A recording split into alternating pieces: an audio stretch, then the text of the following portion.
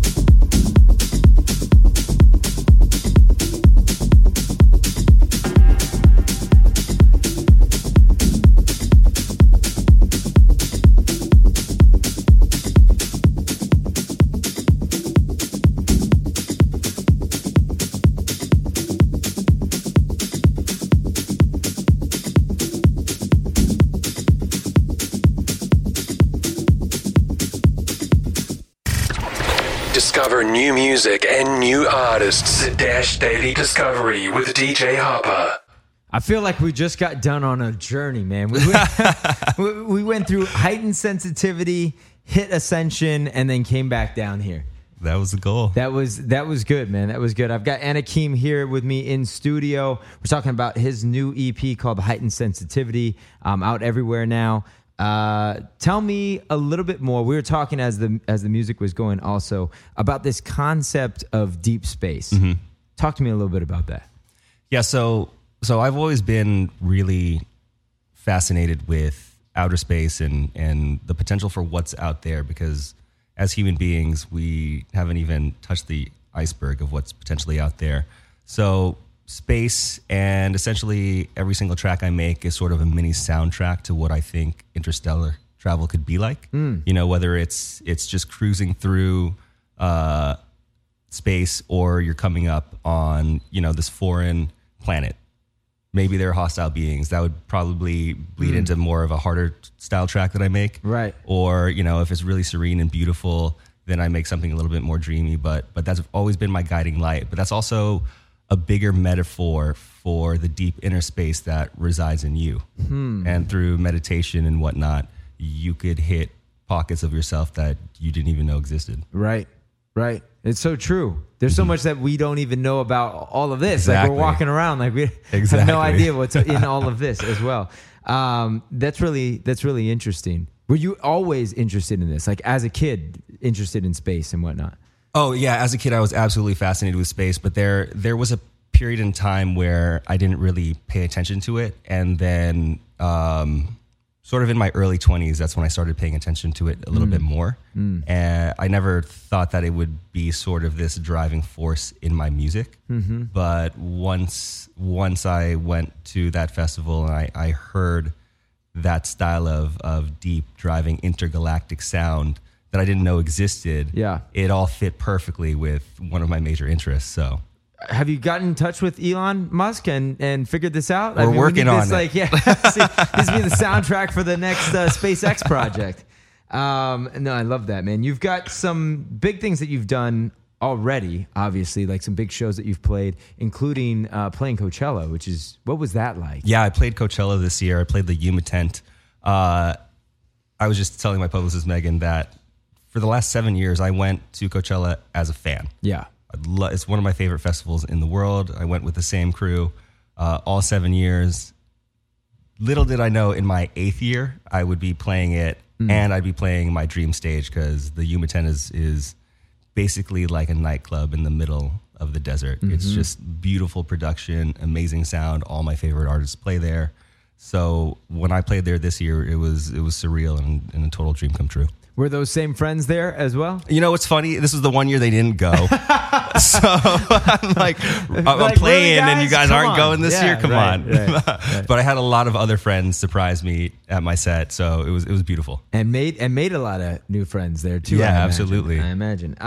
Amazing. I want to let people know too this. I don't know how many people know that you are a proud graduate of UCLA I am as well, proud graduate of UCLA. Which is very interesting, because, you know, obviously there are some great musicians that are out there, many of which have not gone to college and earned a college degree. You double majored at UCLA. Yes. And you use your degree every day. Every single day. I double majored in environmental science and geography, and as you can tell, it bleeds through my music. So. Right. No, for sure. I've talked to people a little bit about, you know, I guess the benefit of that for you. I mean, you went to school, and, you know, do you still keep in touch with a lot of people that you went to school with? Yeah, absolutely. I have this core group of friends who I've been friends with. They were actually the ones who introduced me to my first rave ever back at EDC 2010, the last EDC that was in LA. Had no idea at the time that moment would literally change my life. Yeah. Because here I am trying to give back to a community that I absolutely fell in love with. Yep. It's one of the things that I like to advise young people on too. It's college is not for everybody, for sure. And these days, higher education, what you're learning inside the classroom, oftentimes most people aren't actually applying that necessarily to their everyday life. Mm-hmm. But the benefit is really in the relationships that are gained in this sort of rite of passage that people go through in college, and the friendships that are gained from that. Yeah, I mean, prior to that, I was extremely shy. I could barely speak in front of a group of 10 people. Right. And through those friendships that I made at UCLA and the social environment that I was in, it sort of brought me out of my shell, and it made me the person that I am today. There's a lot of growing up too that happens without question at college. Away without from home, having to figure things out on your own. Yeah, for sure. Well, we're very excited about the things that are coming up for you. Tell everybody sort of what is on the horizon, or some of what you can share. What's on the horizon? So I have a collab going on right now with this amazing up-and-coming techno producer named Brendan Gray. No details on when that's going to be out, but we are working together. I have a release coming up on this amazing label called ICO NYC. It's a deeper progressive label, so I have a remix coming out on one of their EPs. I can't say which artist just yet. I have another track coming out on the Understated Volume 1 compilation. Understated is a large underground crew of DJs, and they throw really awesome warehouse parties here in Los Angeles. They were the ones who gave me my first release, basically, the EP that kind of propelled me in this industry.